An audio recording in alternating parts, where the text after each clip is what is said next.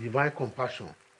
The book of Prophet Isaiah chapter 63 verse 9 says, in all their affliction he was afflicted, and the angel of his presence saved them. In his love and in his pity he redeemed them, and he bade them and carried them all the days of old. Our God is rich in mercy and in pity his people, and will never leave them in affliction, because he feels our infirmity. Therefore, from today, you are delivered by divine compassion from all infirmities in Jesus' name. God will send his angel to deliver you from all affliction and the afflictors in the name of Jesus Christ. God will have mercy on you and supply all your needs for your weariness in the name of Jesus Christ. God will carry you through.